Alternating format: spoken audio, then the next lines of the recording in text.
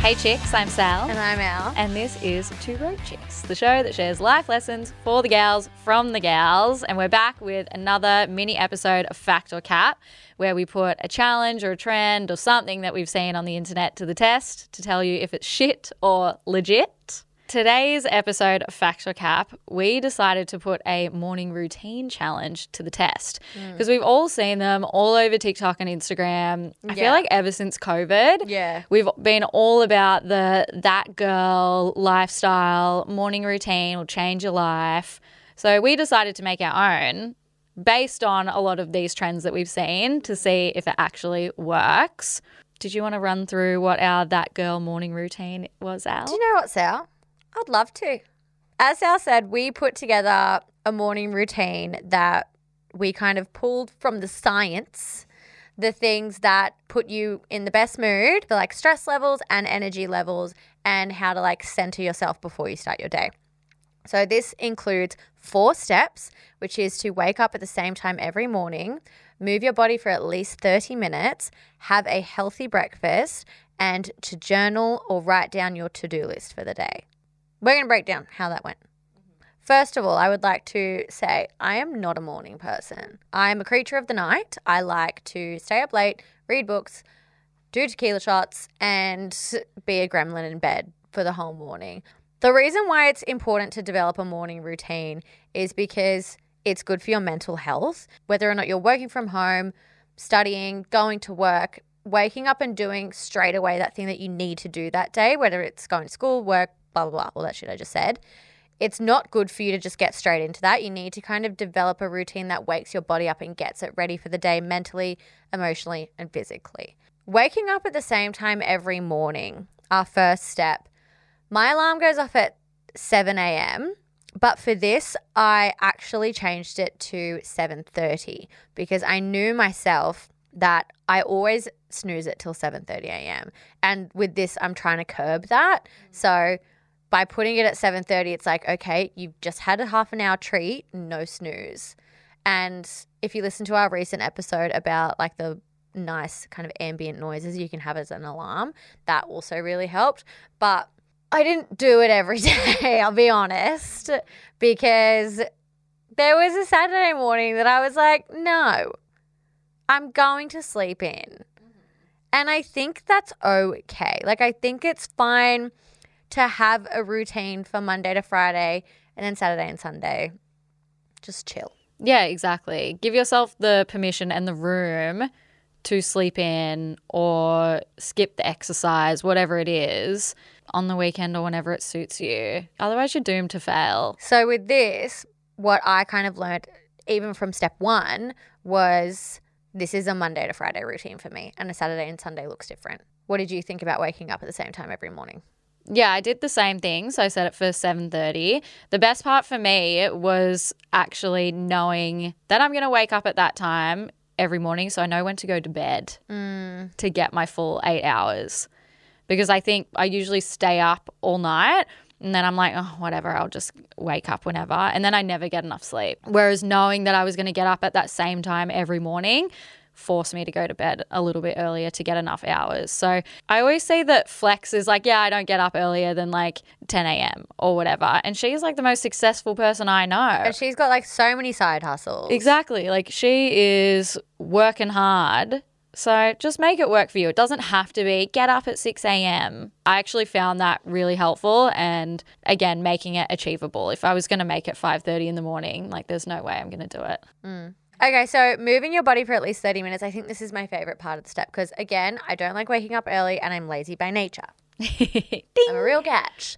But I find doing this, it really resets your brain. It really gets all those good brain juices flowing.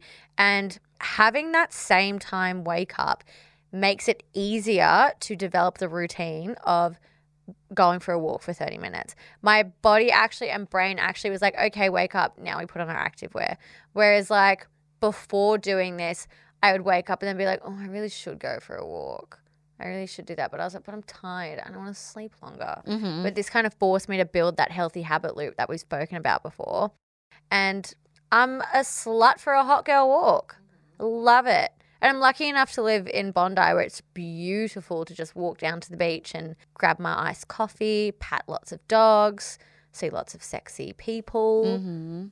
Like, make it an enjoyable experience. If a Yeah. HIIT class is your jam, good for you. If it's a hot girl walk, great. Also, it doesn't have to be the same thing. You can go for a walk, you can do a HIIT class, and if you're feeling a little bit more tired that day, maybe just do a stretch. Like maybe pull up a yoga video on YouTube. Just do that. Exactly. That's why I love the 30-minute move your body, not go to the gym. So I did the same thing. Some mornings I would get up and go to the gym. Some mornings I would get up and stretch for 15 minutes, and then I would walk to a cafe that's a little bit further than where I usually go. So mix it up because, don't want to go to the gym every day. And again, setting yourself up for failure.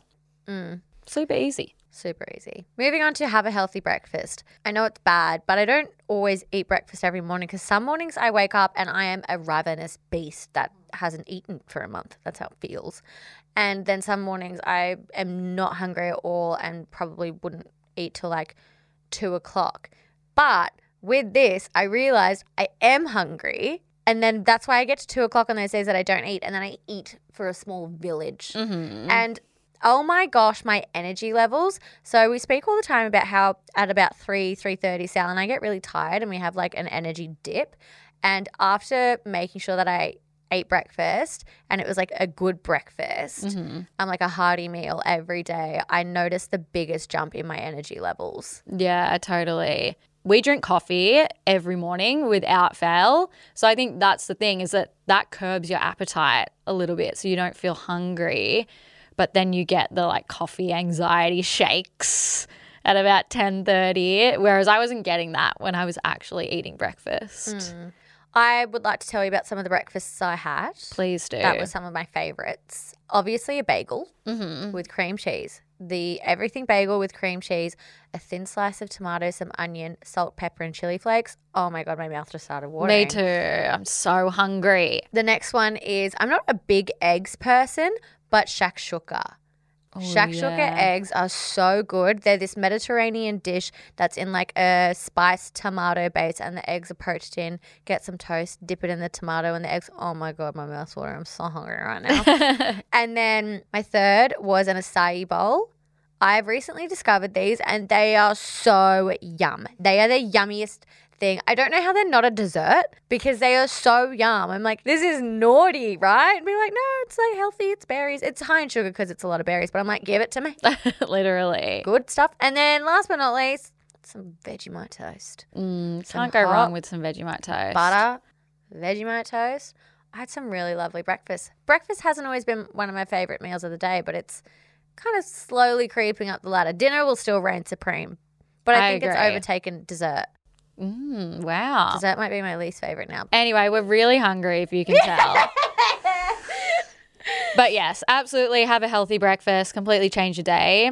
And then this is probably my favorite out of all of them, and that is journal or write down a to-do list for the day. So I was finding myself writing down my to-do list. I like tried to journal and just talk, and I was like, I hate this. Like, this is not my jam. You're not a big fan of the journal, are you? No, it's not for me. Whereas the to-do list was super productive, and we're both the same in terms of we have like a lot going on in our mind constantly. We also have a lot going on in the workday and a lot of moving parts. So I found that writing down my to-do list, I would break it down by what I had to do at work, like top 3 priorities, what I had to do just in my home life. So whether that was take the rubbish downstairs, do this washing, call whatever about the phone bill, and then also have like fun stuff in there as well.